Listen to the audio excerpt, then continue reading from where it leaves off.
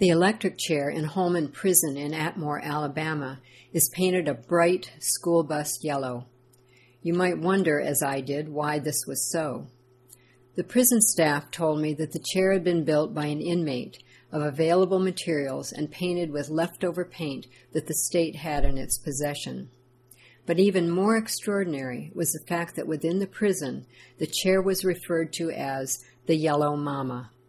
How could an apparatus used to kill people be paired with a mother image, one which is nurturing and brings forth life? This room was the most horrendous of all. It was photographed on a humid, sweltering day in the deep south.